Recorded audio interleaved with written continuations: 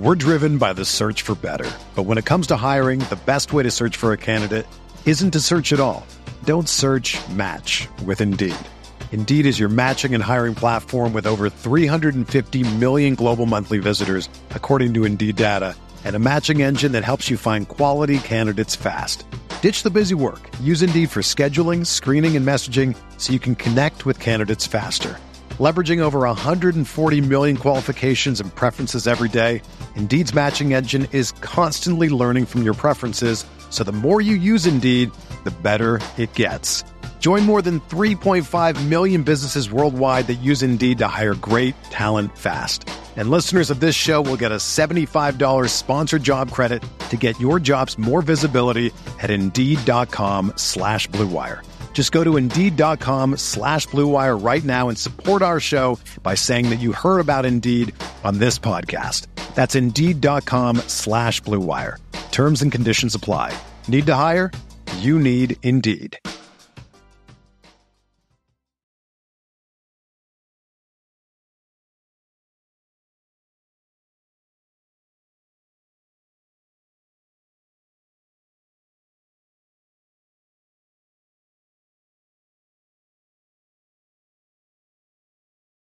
What is going on, everybody? Welcome back to the Clear Out Podcast with your host, Matt Brooks. We are brought to you by Blue Wire Podcasts. And speaking of Blue Wire Podcasts, I am joined by fellow Blue Wirer.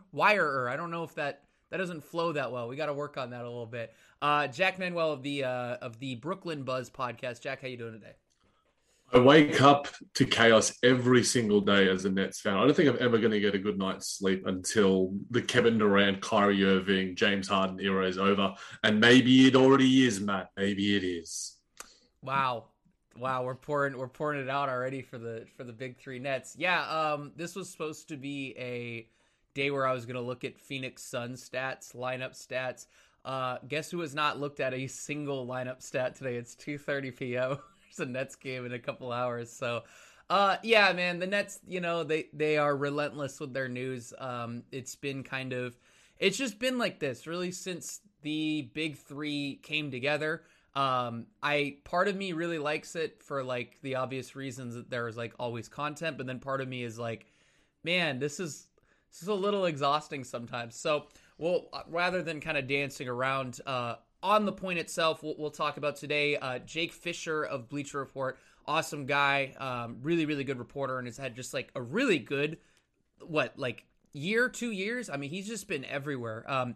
Just completely pulled the curtain back on this James Harden Brooklyn thing. There's been a lot of rumors about Harden thinking about leaving Brooklyn or at least looking at other destinations, and Jake fully laid it out. It felt like this was a very targeted leak from Harden's camp, so I'm going to read through a couple excerpts before we get into everything. Basically, the crux of this article is that word has circulated around the league about James Harden's increased interest in testing the open market this summer and how his impending free agency is impacting the Philadelphia 76ers asking price for Ben Simmons. And, in the second paragraph, Fisher details that Harden's never been a free agent, which we knew about. That was something that I think was floated around at the very beginning of the season. And he really intends to test unrestricted free agency. So this is all stuff we know, right? I don't think there's any like breaking news here, at least until we get to the next couple of paragraphs. And basically what he said is that Harden has been vocal to Nets figures and close contacts alike about his frustrations regarding Kyrie Irving's part-time playing status. A recent injury to Kevin Durant has exacerbated the issue, leaving Harden to shoulder the majority of the offensive burden during Brooklyn's home games. Again, it's out there. That's information that I don't think has been reported at this point, but it's also not necessarily surprising given what we know about how much the Nets have tried to bring back Kyrie and just sort of fix the situation, essentially. Now, here's the part that I thought was really interesting. Nets coach Steve Nash's fluid rotations have also disappointed Harden, sources told Bleacher Report. Nash has favored hot hand closing lineups rather than a fixed crunch time unit. And then the last one that I think some people are going to find interesting, some people might not, is his new city could be also an issue. This is what Jake's reporting. According to multiple sources, Harden has not enjoyed living in Brooklyn compared to his days as a central Houston magnate. Outside of the change in climate, the chasm between the state taxes in New York versus Texas is quite obvious as well. So those are three main news drops. They're all big. And for me, my first, takeaway was, wow, this dude is miserable right now. Like, he hates everything right now. And I don't know. It's hard to discern what's causing what, but I'll let you take away with what your initial takeaway was to all of this. Look, I think we tackle each thing at a time, man. I think that's the best way to go about it. And the first thing you alluded to was the injury to Kevin Durant and Kyrie Irving's part-time playing status. Now, everyone sort of talks about, but he's hugging him, he's smiling. Yeah. Oh my God. You can still be like, I get frustrated with you. I get frustrated with Nick. I get frustrated with my friends all the time. You can be friends and frustrated with them. And I also, as you were saying it, what came to my head was, I think it was when he was speaking to, you guys in a post game. He's like, yeah, I've got to force Kyrie to get the jab myself, or something along the lines of that. And it was a joke. But as they do say, there is sometimes some truth in behind the jokes. So I think that if you put two and two together, and Jake Fisher does have pretty credible sources, especially when it comes to Philadelphia and everywhere else. And some of his Nets reporting of late, as you mentioned, the last year or two has been pretty spot on. But I would be frustrated too about Kyrie Irving's playing status. I am frustrated about Kyrie Irving's playing status. It just seems to me that I think a lot of true Nets fans are resonating a little bit with James Harden here. They understand where he's coming from. Obviously you can't necessarily help the Kevin Durant injury. And maybe if Kevin Durant wasn't injured and Kyrie Irving was healthy and was vaccinated, none of this would be an issue. And I think that some of that is controllable. Some of it is is external and uncontrollable. So it's a little bit frustrating coming from a fan perspective here, where it's just like, damn, I wish Herb Jones didn't, throw the hot elbow at Bruce Brown, or damn, I wish Kyrie Irving got vaccinated before the season. And maybe we would be seeing, the dribble bros all happy, the big three dominating like they were last year in the 8 games they played before everything sort of fell apart in the Bucks series. But I don't know, what are your thoughts on the Kevin Durant, Kyrie Irving portion of the reporting? Yeah, I mean, it's so funny. Not funny, that's not the word for it. I just sad. There's some sad irony to the fact that these guys finally get together. They have their kumbaya moment against Chicago, and it's like a really great 15-minute stretch. And then it just completely falls apart from there. KD getting hurt, which is clearly listed in the reporting as like something that's really kind of, I think, spearheaded these feelings and the just level of, I guess, I don't think aggression is the right word, but this is just a very passionate report. Like, you can feel the frustration in this reporting. And everybody that said, and like, I'm sorry, I'm going to grandstand for a minute here, but like everybody that said that Kyrie Irving's vaccination status wasn't going to be a distraction this year, like, you're out of your mind. This is why, and everybody, and I took a bunch of shit for tweeting stuff, for saying this is something that has to get worked out, and people say, you know what, this is a basketball thing, like, stop asking him questions about this. Just focus on the basketball. This is his personal life. Focus on the basketball. Well, guess what? And I'm sorry, like, it's fine. If he wants to remain unvaccinated, that's fine. That's okay. But the point I've always made since the beginning was I truly believe that this decision that he's made is going to affect the basketball. And guess what? Here we are. So it's like, all right, I mean, if you truly believe that, that's fine. But I'm telling you right now, that's not what's happened. And this has been sitting here. This frustration with this situation has been sitting here for a while for Harden. Do you think that his frustrations are valid, Matt? I know I've sort of said that I resonated a little bit. Do you think that these are valid frustrations coming from Harden?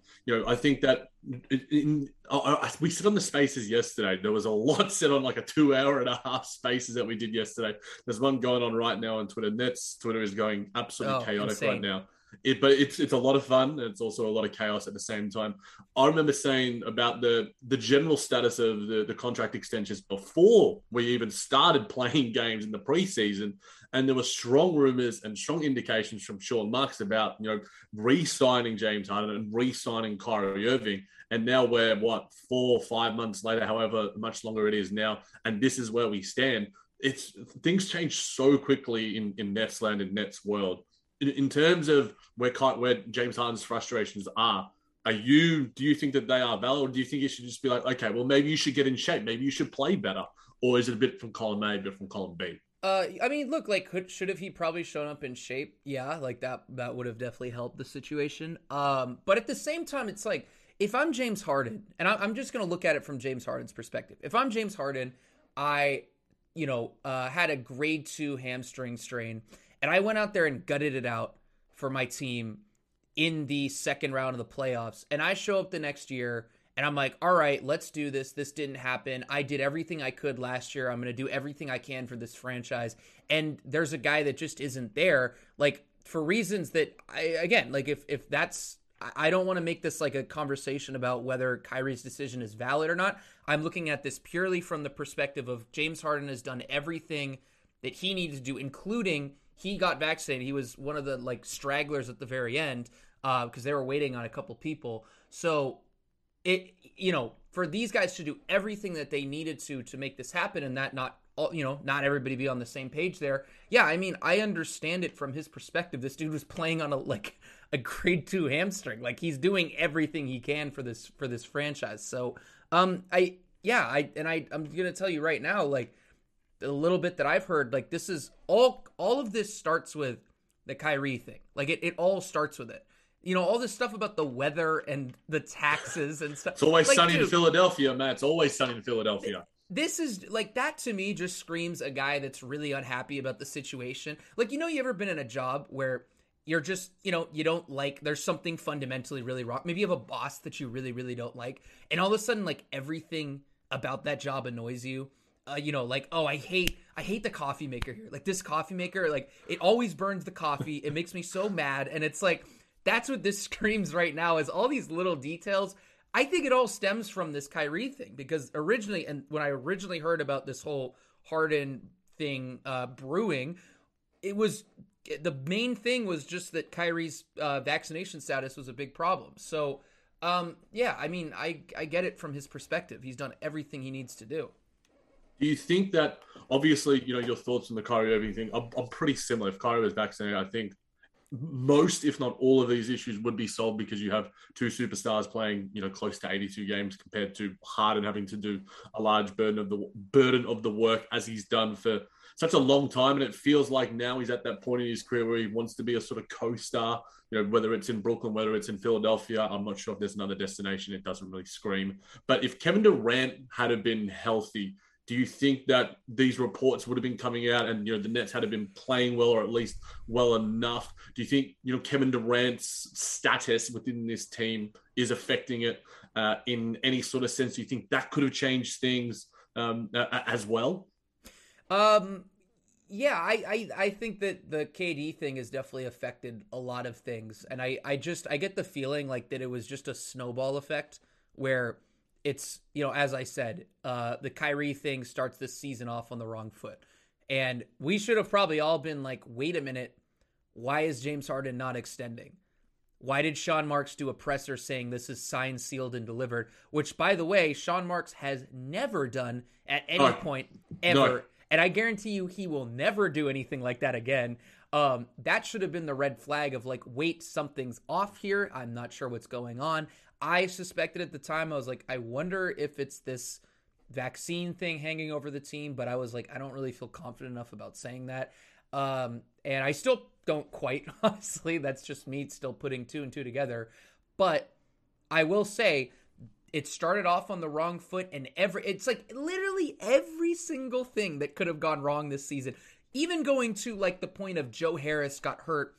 He hurts his ankle, and he's having setbacks with that. Like, even the little things where it's like Nicholas Claxton as well. Claxton's not there. Like, even if they just had Joe Harris and Patty Mills out there with only James Harden, it would be in such a different situation, because those lineups are like plus 14 together. Like, that's a really good trio that they've got. And they can't even tap into that. And then it's, you have KD, getting hurt. So it's like, it's just every little thing that could have happened. And I say this as somebody who rooted for the Minnesota Timberwolves growing up. The Brooklyn Nets are cursed. This is crazy. Even the Timberwolves don't do this. Like, this when you started nuts. reporting, you brought the Matt Brooks curse to the Brooklyn Nets. It's not even a Matt Brooks curse anymore. It's a Brooklyn Nets curse, Matt. You've cursed us, mate. Like, the Timberwolves were just bad. We had no hope at any point. The Nets to do this and then have this happen, I mean, that is cruel. But no, I think there's time to rectify things. Like, I think I said this on the spaces we did yesterday. I do believe winning cures everything. And like, even if it doesn't, because I think there's a chance where he, like, let's say the Nets win, Harden gets his first title, and he's still kind of like, this is great. I hated this though. I'm out of here. Like, that's totally, something that could happen. I could see that happening. But still, you'd end up with a championship if you're a Nets fan. That's really the whole point of this. That's all that matters at the end of the day. And I mean, I keep harking back to, preseason and, you're mentioning, Sean Mark stuff that I've sort of said as well. When he was speaking to Michael Grady and Sarah Kustok, he seemed to be like, yeah, it's a formality. It's all going to happen. But I think that you don't judge a person. A person is allowed to change their mind. Circumstances change. He probably had a thought that, maybe the mandates could have changed in New York, or the NBA could have done something, and Kyrie Irving could have been a full-time player. Kevin Durant seemed confident of that, but things change and circumstances change, injuries happen, like you alluded to. But I guess in saying that, Matt, obviously the Nets can offer him the biggest contract possible, the most money possible. Does that lure James Harden more, or has he made an infinite amount of money in his career? The money factor, money doesn't bring happiness at the end of the day, but an extra 10, 15, 20 million dollars, make me pretty goddamn happy. I don't think so, even though his hatred for taxes might say otherwise. I thought that line was so funny in that story. I was like, dude, him and Tillman Fertitta are perfect for each other. Like, they both just are like, I don't want to pay taxes. He should go back to Houston. In all seriousness, though, like, no, I think the motivation for him just to get to a title and also just find like a stable situation, because there's just been a lot going on with the Nets over the last 2 years. And I'm not saying like instability within the franchise, but just even like in terms of all the injuries that they've had, guys going down with COVID. I mean, you look at last year and it's like they walked into last year's playoffs barely playing together, and they're about to do it again. So it's just like, that's kind of hard. That's hard to balance. You're like constantly dealing with, feelings of hope and then frustration and then heartbreak as you feel like, oh great, this guy's going to be back. Oh no, he's not. So it's a really, I don't think the money is going to be a big factor, to be honest with you. And as it many times isn't for guys at this point in their career. Look, I think you mentioned stability and such, and I think it sort of leads nicely to the Steve Nash rotations comment that was sort of made.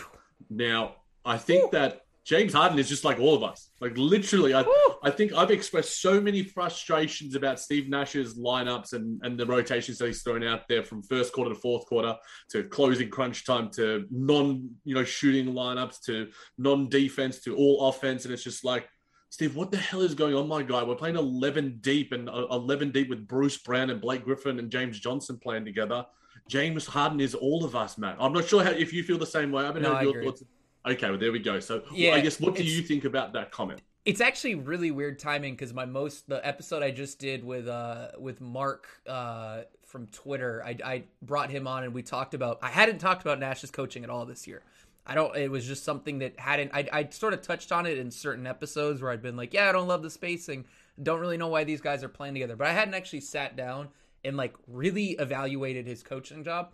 And that's what we kind of did on that episode, and just sort of talked about what we liked and didn't like. And then this comes out, and my evaluation was so far this year was, I think he's regressed this year, personally, Nash as a head coach.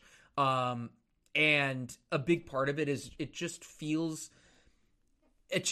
of feels like chaos a lot. Like the stint where David Duke started. Look, I like David Duke Jr. I don't know what he is. Is he going to be a guy that like bounces around on a couple of teams? I don't know. He could really turn into something in Long Island. But I'll tell you right now, like, throwing him out in the starting lineup was so preemptive in a way that it was like, why can't you give him like 10 minutes off the bench? Also, why is DeAndre Bembry just not playing? It was this weird week-long stretch that this was happening. And it's just like, I feel like we've seen 1,000 different lineups. Like, no wonder Harden's frustrated and he doesn't understand, like, or he's frustrated with, I guess, the situation, because it's like, I don't know who's spaced around me night to night. Like there's no continuity at all. And like, yeah, can you say, well, we've had COVID, we've had guys in and out of the lineup. I mean, you've had Joe Harris out of the lineup, and you had the COVID stretch like pretty much every other team. And now you have KD out, and that's frustrating. I hear you. But there's just also way too many random lineups. There's more than there ever needed to be. It's really bizarre. So I think he's done a pretty bad job with stuff, and like the attention to detail and spots, especially at the beginning of the year, was just like, it's just bad. The spacing was bad, and not just because of the lineups he's throwing up, but even where guys are located. Like why is Bruce Brown and David Duke Jr. and DeAndre Bembry in the weak side corner? Why? Yeah. What's the upside? Like what do you like? What, are you trying to make James Harden have a 3 for 14 shooting night? It's just weird. Why not put him on the strong side, or put him at the wing where it's like you're making a little bit more of a difficult help rotation? Why is he in the most obvious spot on the floor where NBA defense wants to help from? It was just, I don't know. So yeah, it's been frustrating, and I think I'm not surprised to hear that boil over. Do you think that an issue with that, look, I might be reading too much into it. I probably was less on the Mike D'Antoni departure, on his impact than some. I was just sort of like, oh, well, like, yeah, I get it. Like the Nets offense was otherworldly, and he's a good mentor to Steve Nash, and obviously has the relationship with James Harden. But now the more I start to think about it, I guess, it's starting to feel like it might be more of an issue, and the increased burden of Steve Nash having to do everything with this team. Now, yes, obviously you got David Vanderbilt, you got Steve Clifford, you got Adam Harrington, you got Jordan Ott, you got Jacques Vaughn, all credible assistant coaches, but Mike D'Antoni is one of the most successful head coaches to not win a championship that we've ever seen. So that impact, losing that, and obviously the relationship that he has with James Harden, do you think there's something in that? We're driven by the search for better. But when it comes to hiring, the best way to search for a candidate isn't to search at all. Don't search, match with Indeed. Indeed is your matching and hiring platform with over 350 million global monthly visitors, according to Indeed data, and a matching engine that helps you find quality candidates fast. Ditch the busy work. Use Indeed for scheduling, screening, and messaging so you can connect with candidates faster.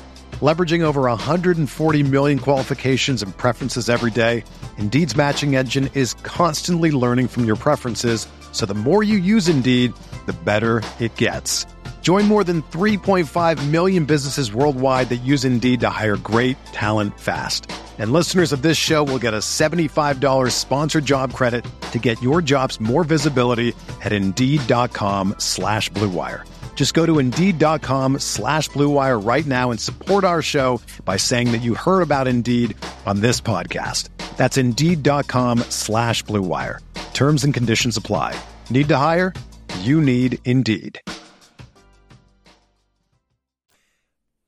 Yeah, I mean, I'm sure the Nets would shoot it down, but I do. I mean, it's kind of hard not to watch this team and like look at how last year's team played from like a spacing perspective and just general know-how, like guys just knew where to be, and not say, yeah, I don't think there's, I mean, maybe you could make the argument that Ime was another loss for them, but yeah, Ime's kind of had, he's had a little bit of a weird year in Boston. Now, granted, I think there's some institutional problems there. I think it's probably the best way to put it. I don't know how long that core can stay together, but like they've had their issues with their switching defense and just little things like that. So, I do think they miss him. Yeah, I absolutely do. I just, from the perspective of you have somebody that's that good at getting the most out of teams, especially James Harden teams, and as a guy that really engineered the perfect ecosystem for him, you're losing that guy.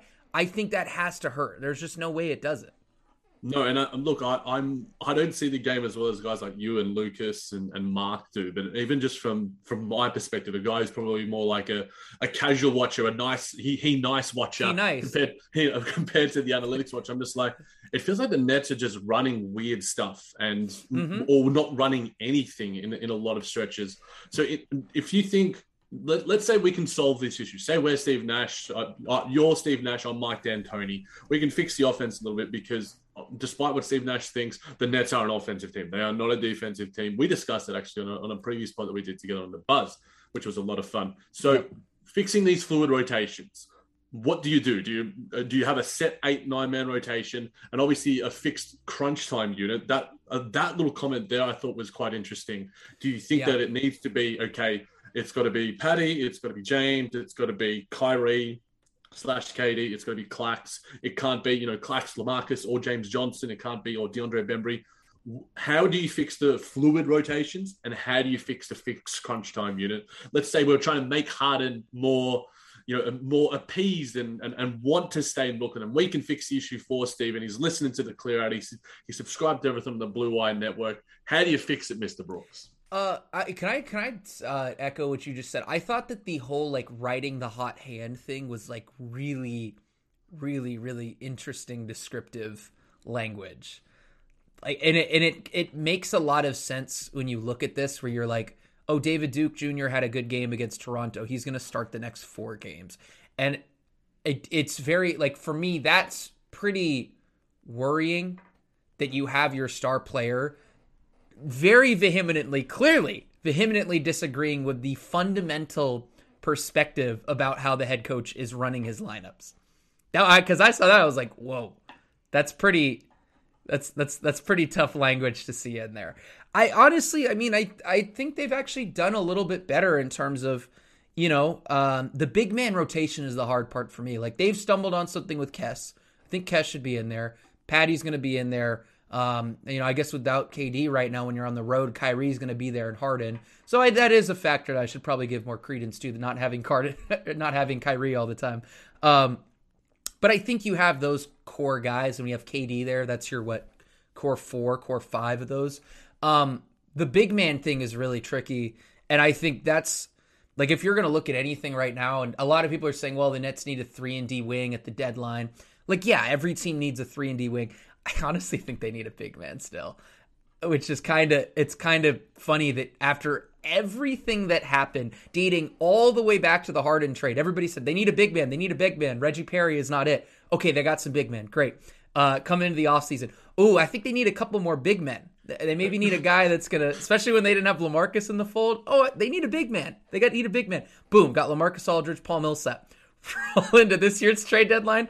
You know what they need? A big man. I think that's the one I'm looking at. I'm like, I don't know. You probably Sharp's a little green for me. I like what he brings in certain spots. He's a rookie big. LaMarcus is like a turnstile. It's been tough. The drop coverage, maybe it wasn't sustainable, what he was doing last year in drop, but it hasn't been as effective. You'd almost could think about Blake, but Blake's just he's just such a non-factor offensively. And then there's Clax, who's never on the floor. So it's really tricky. I think, discussing this is kind of fun because we actually get to talk basketball stuff rather than just rumors, vaccinations. Yeah. Is the fact that, when Kyrie's healthy, Kyrie, Kess, Patty, James Harden, there's 4.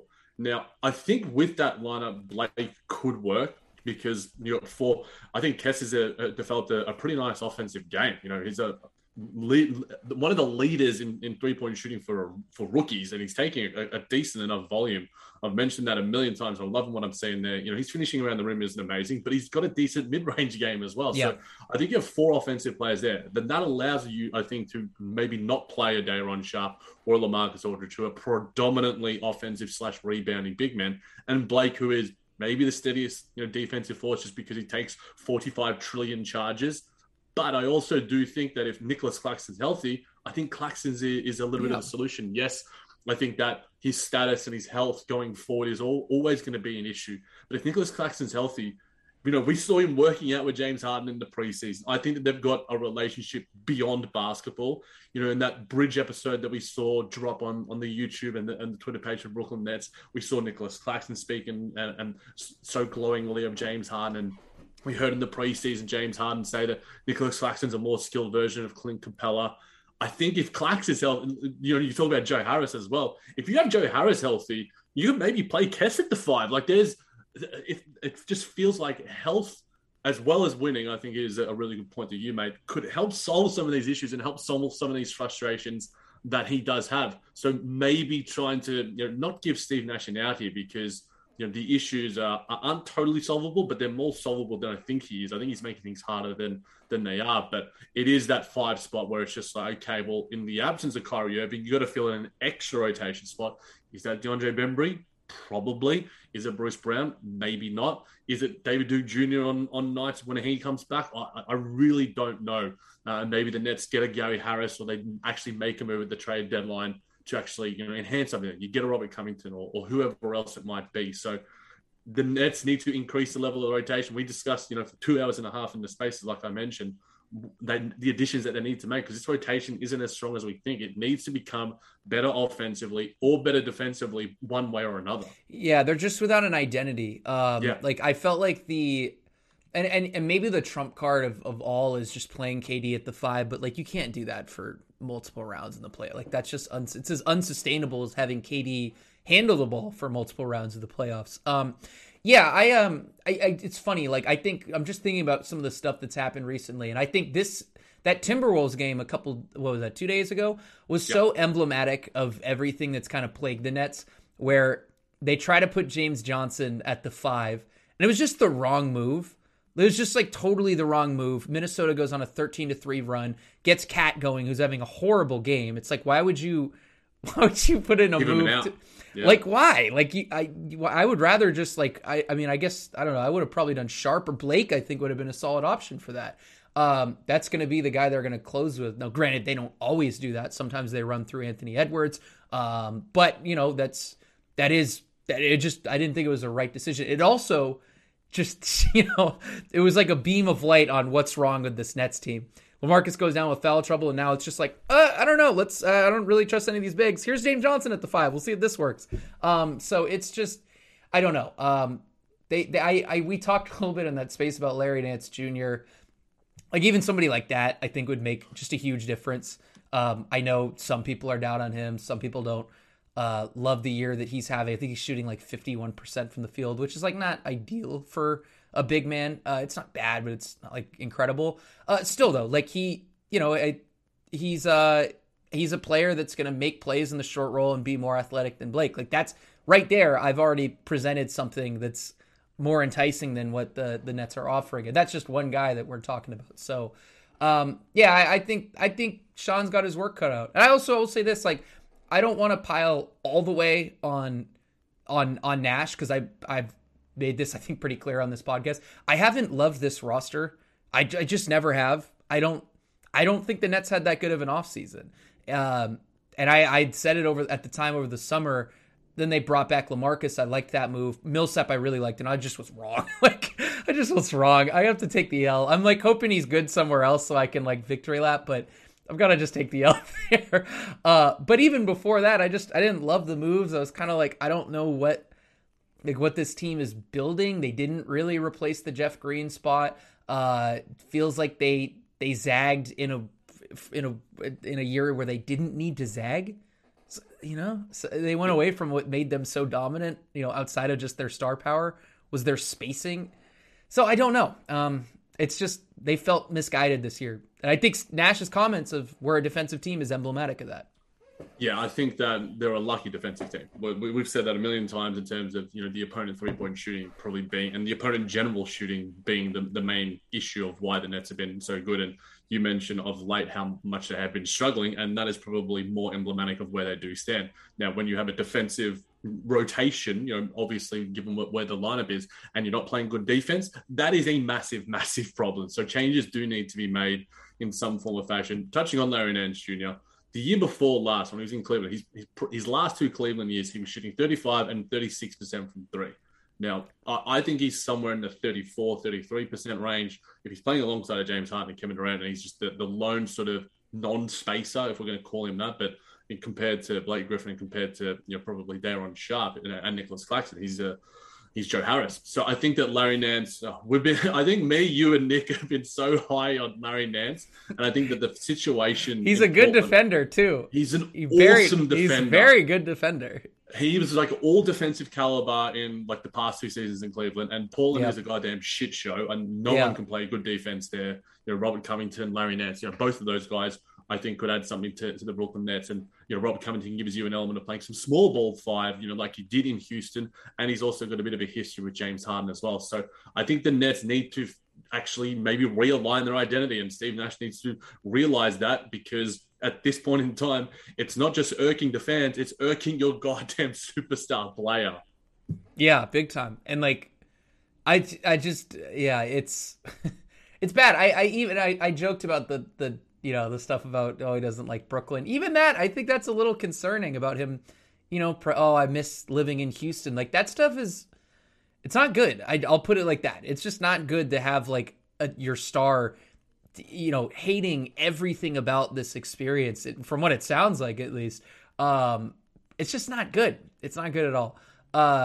The funny thing, I wanted to just bring a funny tweet, funny joke that I saw, and I'm not going to be explicit. I'm going to try and be as nice as possible. But someone was just like, James Harden doesn't like the strip clubs in New York because they don't show, whatever you put two and two together. I was just like, holy crap, this is one of the best and funniest tweets I've ever seen. Yeah, I was an angle I figured people were gonna make jokes about, as someone who lives out here. It's goddamn wonderful. But I guess, is there anything else you wanted to touch on in terms of some of that reporting? Because I think there's also a point about, is this going to happen before the deadline? Because in the article, I think Jake did say that it's unlikely that a trade request happens or before the deadline, and it's more likely to be, a sign and trade in the off season. Where do you stand, I guess, on the status of that, or any of the other Kyrie stuff, rotation stuff that you wanted to touch on? No, yeah, I don't think it'll happen. You could probably compare it to KD's last year in Golden State, where, you kind of know this is hanging over you, but you're like, let's just get this, even if this is one last run. Which is sad to say, because I feel like we're barely a calendar year to him getting to Brooklyn. Yeah. I was thinking about that today because of this weird compressed season. We're barely a calendar year. Bizarre. It's wild. It's bizarre. How much do you think of, we've been very, I guess, pro Harden throughout this. Now, obviously, we can get back to, but you sort of bring up a point and it makes me want to change tack. How much do you think some of this could be solved by Harden himself?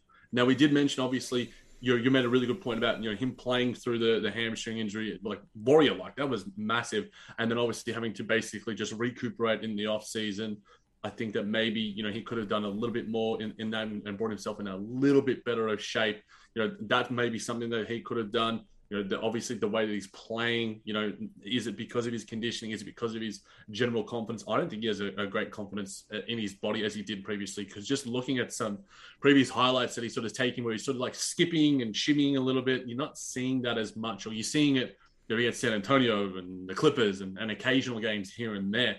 So I guess what I'm asking you, Matt, is, is James Harden part of the problem here? Of course. He's kind of played with no swag this year, sadly, it's just been kind of, he was so fun to watch last year. It just a delight. It felt like every pick and roll, you weren't sure what was going to happen. He was just creating magic out there in a lot of ways. And this year it's felt very one track minded. He's still a great passer, don't get me wrong. But I at the end of games, you see him, bring up one of the bigs to set a screen, and you're like, I know he's going to go downhill and try to drive into three defenders.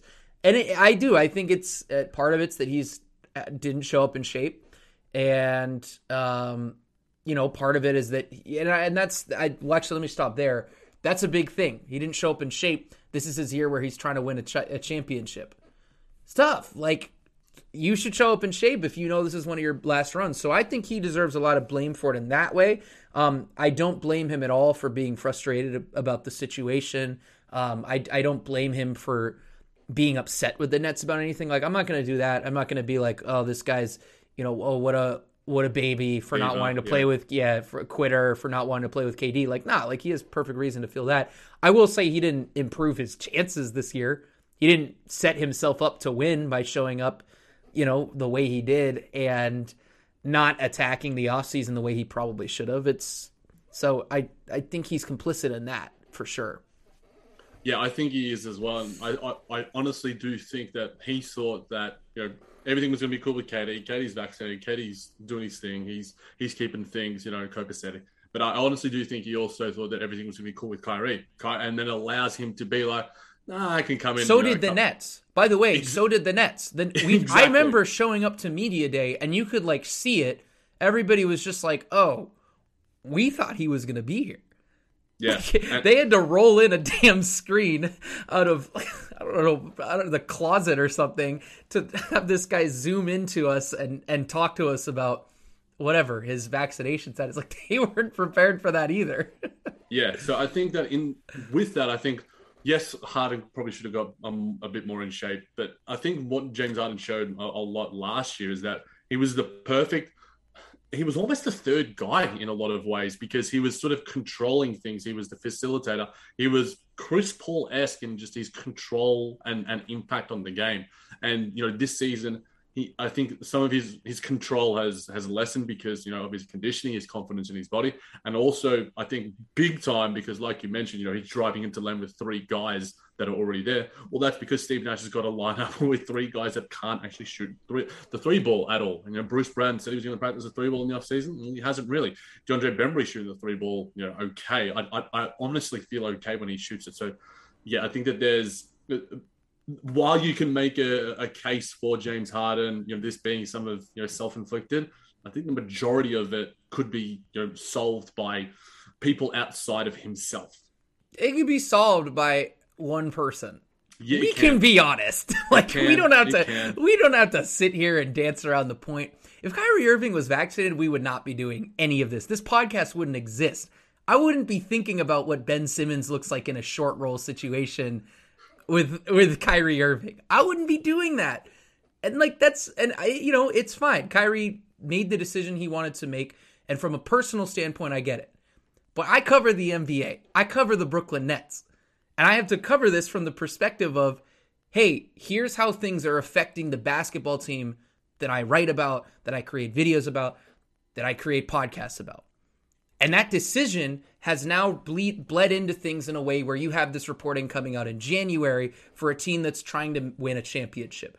It's out there now. There's no denying this. So, yeah, it's one decision. One decision could change things. And it doesn't have to be him. It could be the mandate changing, which we'll see. I don't know. But that could also be a decision that happens and everything suddenly, hopefully, maybe is procured. We'll see. I think there's sounds like there's been quite a bit of damage done, but that's it. It's one decision. And it's so frustrating, I think, to be, I can't imagine if you're like a diehard Nets fan, been waiting all these years, and it's like, this is what it comes down to, is this once in a century pandemic. And just so happens to be in the state that your team plays in that has this really strict mandate. It's just like, it's brutal, man. I'm sorry to rub it in, but it's absolutely brutal. Look, I'm literally wearing my new Nets Air Jordan shirt that I got from when I was on holiday in the UK, and you're making me cry and want to go back to bed and cry myself to sleep. But I think that, like you were alluding to with Kyrie Irving, there's obviously, so many sliding door moments. If a pandemic doesn't goddamn happen, a once in a millennium style thing.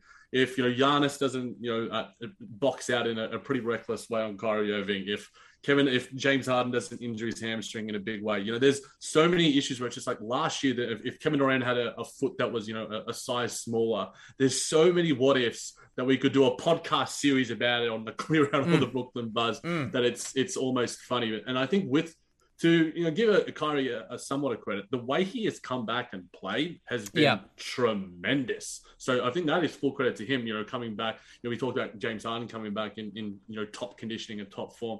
Kyrie Irving hasn't missed a beat, and it shocked me in a pleasant way. But at the end of the day, it's not the big thing that is affecting this team and affecting James Harden's status right now. He can play as well as he is.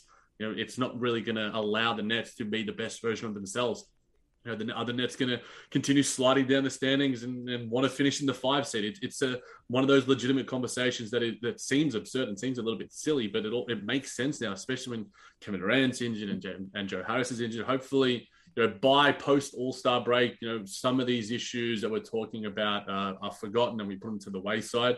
But the Kyrie Irving vaccination status one seems to be one that is going to linger. And I don't know how it is sold. Like you mentioned, there's mandates. Kyrie can choose to get it himself, but he was pretty steadfast when asked about it. I don't think the questioning, I think the way he was asked was a little bit, disrespectful. But that wasn't you. I'm not throwing you under the bus. Guy. The way that you generally, the way that you've handled, obviously everything has been top notch. Is why you have so much respect from Nets fans and media alike. But yeah, it's the elephant in the room, and it's a massive elephant. And I think the elephant is only going to get bigger and bigger until it gets its head above Barclays Center.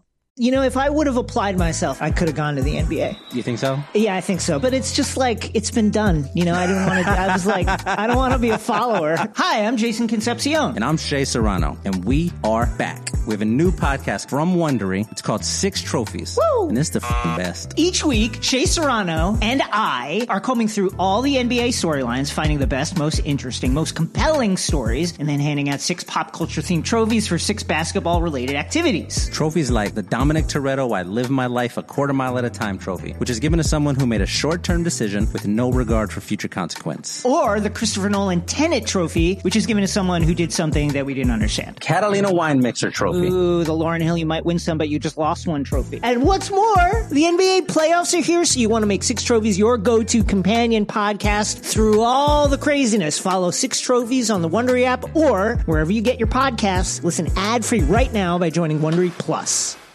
Dude, I was so ready to be like, they brought him back part-time, and there's this small part of me that was like, I'm pretty stoked we don't have to like play the what if game, play the, what are the solutions for him getting, vaccinated? Because it kind of did take care of it a little bit. I mean, there was obviously still that discussion. So it's like, it's funny that it's come back to this. It's just the thing that's going to hang over the season and somehow find its way into every bit of Nets discourse. Can we spend like 1 minute? Nobody's going to hear this. Like 2 minutes thinking about Ben Simmons as a Net. Look, I mean, I know that you love and want to hear this, but it's sort of like we're talking about the emotional element of the Brooklyn Nets and being a fan or whatever. The emotional element of Ben Simmons is even stronger given what he has done as an Australian basketball player, not just an NBA player. You can speak a little bit about it. I'll try and think if I can get myself in that mode, because the disrespect he ducks the national team every year, right? Andrew Bogut, his podcast, he went a couple of months ago, discussed how the relationship has been with the Boomers squad and how it's been fractured, and a lot of it is on some of it is on the national hierarchy and sort of executives there, but a lot of it is on the Rich Pauls, the Ben Simmons, that sort of camp. Now look. Full respect to Ben Simmons for doing his thing, getting engaged to Maya Jama, an absolute worldie, and living his best life. I don't know if he's getting paid at all or if Daryl Morey's still docking his pay. Cool. But as an Australian basketball fan, give me Matisse Thybulle. We can talk about Matisse Thybulle within the Brooklyn Nets situation, maybe, Matt? No, go for Ben Simmons, because I think a lot of people want to hear that. This is how I'm sure everybody, there's like a big portion of Nets Twitter that like hated Harden before he came here. And I'm sure this is how it felt. So I feel a couple things. I'm a little terrified for Ben Simmons, who's like the perfect thing for him to do. Honestly, like the perfect situation would be for him to go to like Indiana and Sacramento and just figure it out. Like whatever's going on with, your I guess inability to come through in the clutch, or your fear of the free throw line, like just figure that out in those situations. For him to come to Brooklyn, which is now going to be coming off let's be honest, let's say this goes through. I don't know if it will, but I'm just playing out the hypothetical. Coming off a painful breakup with James Harden, whether they win or they don't. And now you're bringing in this guy and you're saying, hey, we need you to replace James Harden or do the best that you can. This guy hasn't played in a year. He's got well-documented issues with confidence or whatever you want to call it. And he's playing on a team with Kevin Durant, who is a great teammate by all accounts. Like, great teammate. He's been great with the rookies. I also don't know how much patience KD, and understandably, would have with somebody like that, especially as he's in sort of the twilight of his career. We'll see with KD might be able to play till he's 45, so I don't know. Like, this might be some like LeBron, Tom Brady stuff with him. I really have no idea. But to take that guy and put him in this situation, get a little nervous. I get a little nervous, I got to tell you. So That's my first thing. I'll let you respond to that, and then I'll get on the bright side of this. No, look, I totally agree in terms of the situation itself. Now, is Ben Simmons a guy that thrives in the chaos? I don't know. I think that he likes to shun from it. I think that the people around him like to shun him from that and keep him behind the scenes. We haven't heard from Ben Simmons at all. Like he showed up to the Sixers training facility once. I don't think he's vaccinated either, Matt. I've heard reports about that.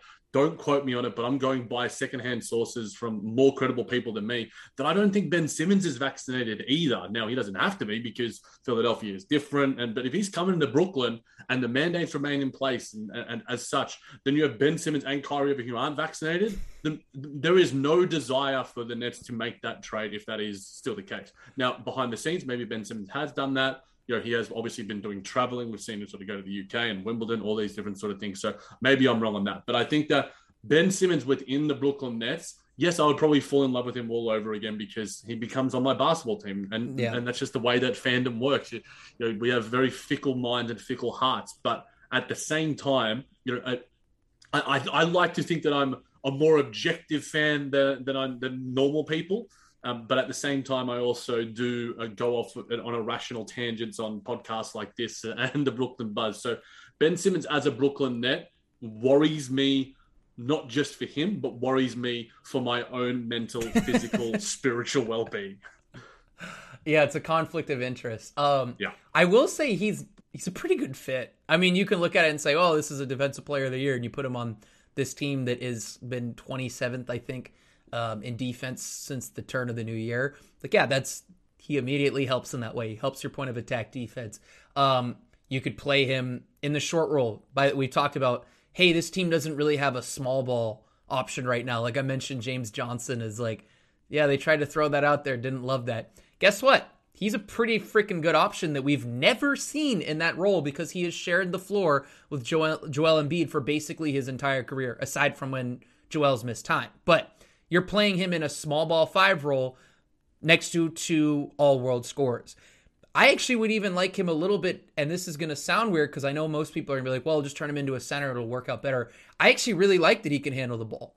I think the best thing about Harden is that he puts Kyrie in this off-ball role, and he's been excellent. I mean, Kyrie to me he's been a top 10 player in the league this year in the little bit that he's been back. He's been unbelievable.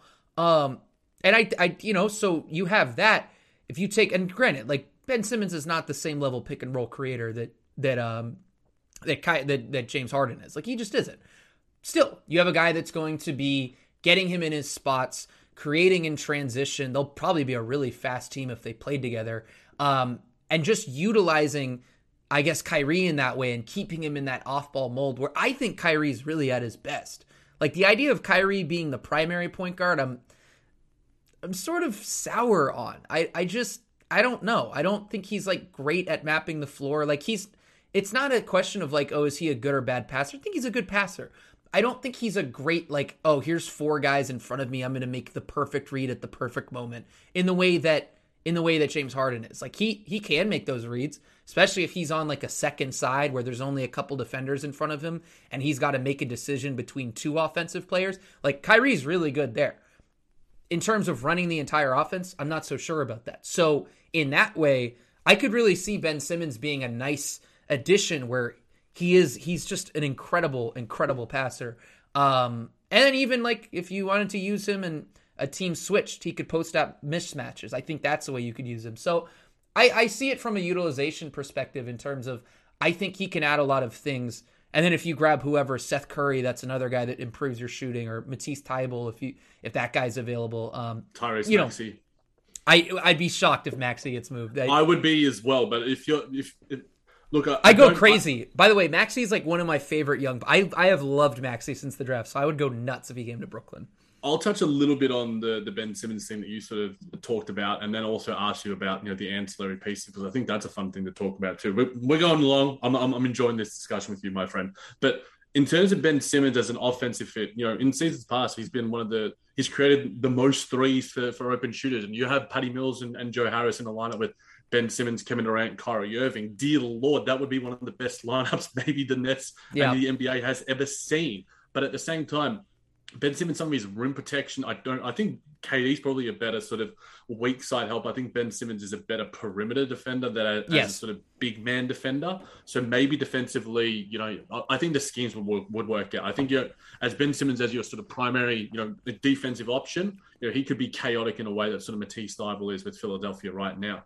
Now, offensively, I don't think, other than his the creation for others, the self-creation thing, whether it's in the post or whatever, I just don't think he has that in his bag at all. And not playing basketball for this extended period, what has he been doing behind the scenes? I don't know. I'm not saying that he hasn't, but my interpretation of Ben Simmons, following him, ever since his high school LSU days, the personality issues that, Mike Schmitz has mentioned and such, will Kevin Durant, unlock something in him, or Kyrie Irving unlock something in him, or Steve Nash unlock something in him, maybe.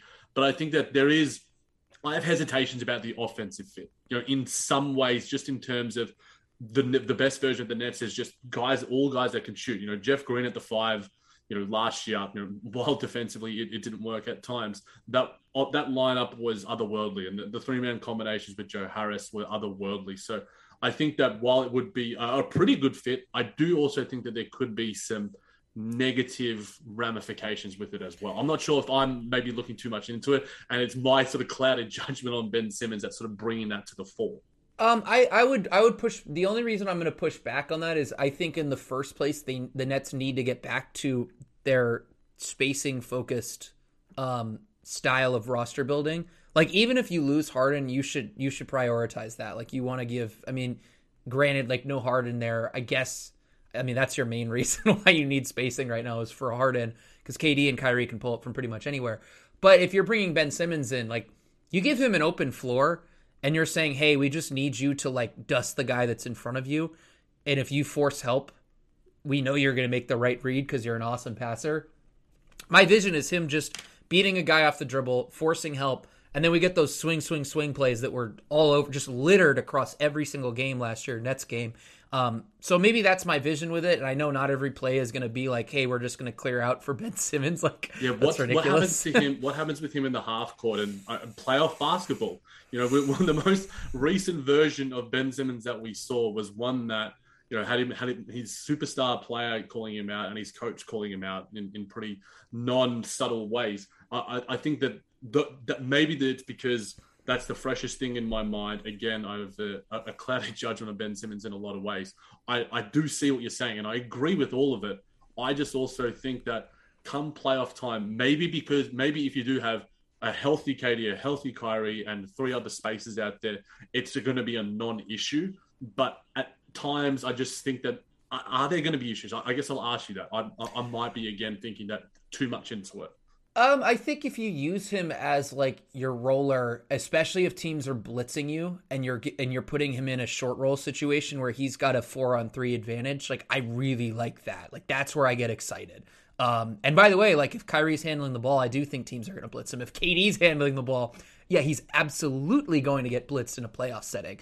So I like it in that way, but this is also built off a hypothetical world that maybe isn't even that hypothetical. If they're able to get Ben Simmons and Seth Curry, all of a sudden you're throwing out Joe Harris, Patty Mills, Seth Curry. That's filthy. That is a nightmare to deal with. There's a real world where the Nets are a very, very scary playoff team with those guys playing together, even because you have KD and Kyrie.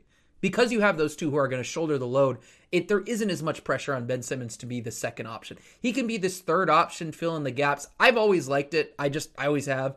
And I think, especially now, if you're looking at a situation where, yes, the Nets are better if they have James Harden. We have seen this time and time again. The Chicago game was a great reminder of that. But I think if this is what the outcome is going to be, they're going to end up with Ben Simmons. It is not the worst consolation prize. The only thing I am worried about, and the only thing, is that fear of, hey, what if he gets fouled at the end of Game 6 and he misses his free throws and KD's frustrated, Kyrie's frustrated, and that turns into a big problem and it breaks him a little more.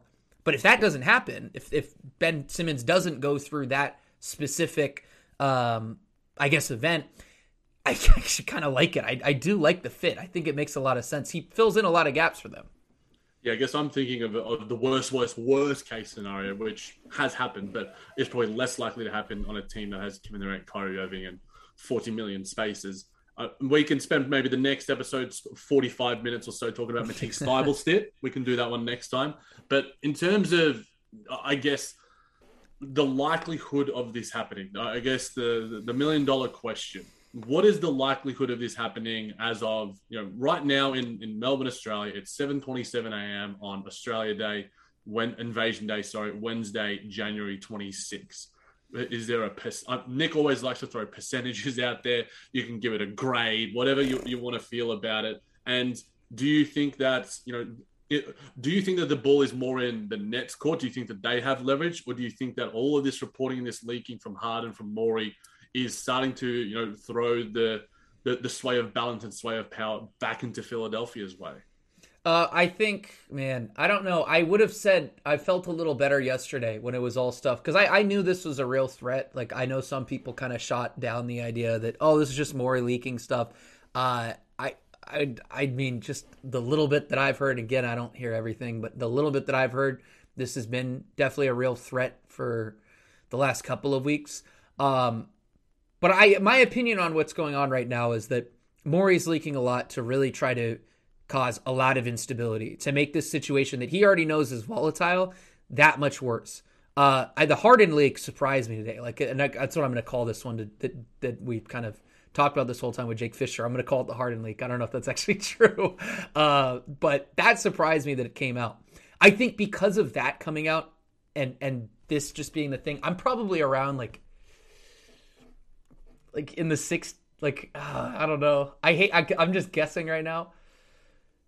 I'm like 70% worried. I'm pretty worried that he's going to leave.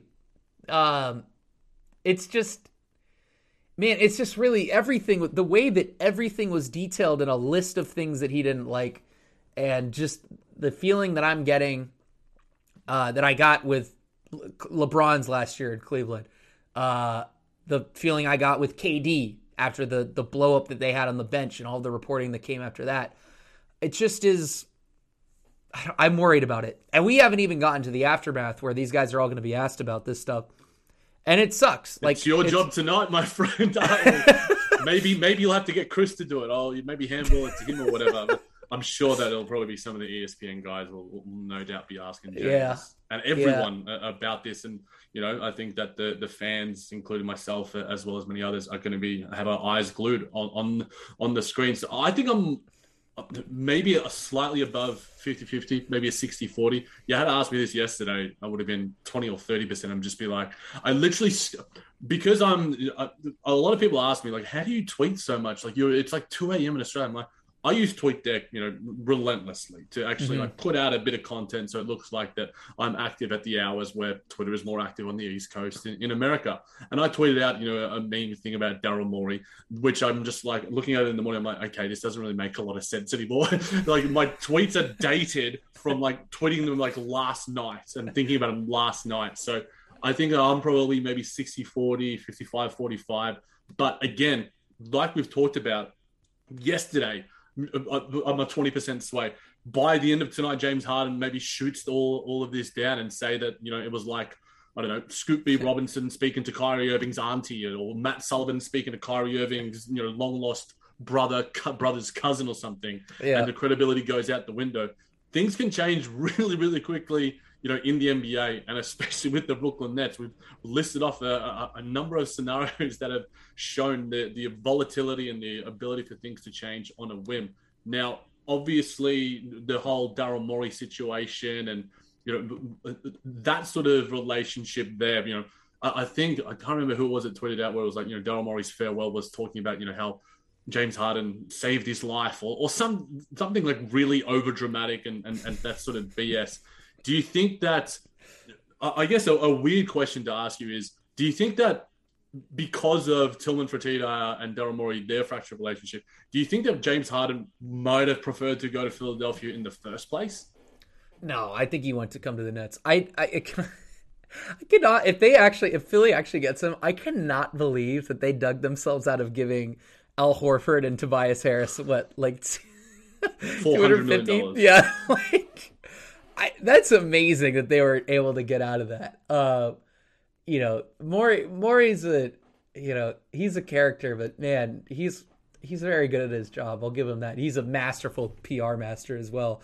But yeah, I don't know. I think he wanted to come to Brooklyn for obvious reasons. It was the best opportunity to win, and it genuinely, he's got a relationship with KD. It's just things have cascaded in a way this year that has just made it really difficult. Just made it really freaking difficult. Difficult is right. Anything else I guess you wanted to touch on, Matt? With probably by tomorrow, this might not be the most evergreen podcast, but put something out there. Content for the Blue Wire pod, crossovers for days. I think we're good. I'll end with this. I would be shocked if he's made available tonight. I would be very surprised. Maybe he will be. Maybe he'll be like, nah, I'm addressing this head on. But I don't know if he'll speak tonight after the Lakers game. So. One good thing about James Harden is when it comes to that sort of media stuff is that he is quite forthright and honest. Yeah, he's the way he does.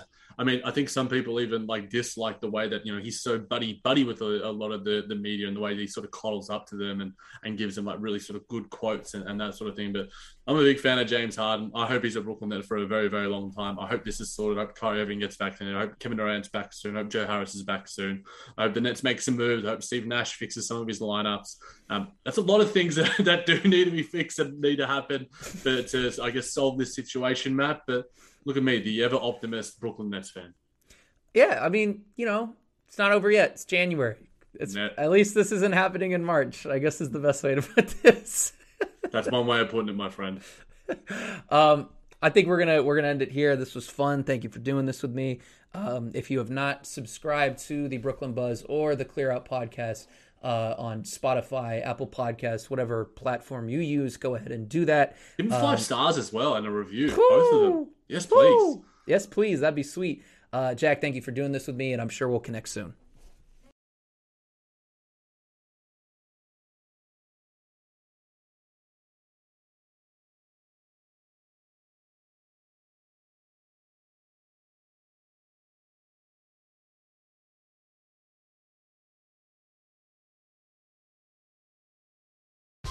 Whether you're a world-class athlete or a podcaster like me, we all understand the importance of mental and physical well-being and proper recovery for top-notch performance. That's why I'm excited that Unified Healing is sponsoring this podcast. Unified Healing is a new and super innovative global network of wellness centers powered by Energy Enhancement System, or EE System. If you haven't heard of the EE System, you'll want to listen up. This technology promotes wellness, deep relaxation, purification, and rejuvenation.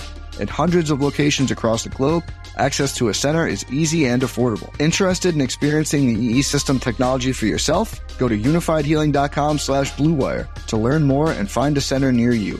That's unifydhealing.com/bluewire. No material or testimonials on the Unified Healing website are intended to be viewed as medical advice or a substitute for professional medical advice, diagnosis, or treatment. Always seek the advice of your physician or other qualified healthcare provider with any questions you may have regarding a medical condition or treatment and before undertaking a new healthcare regimen, including EE System.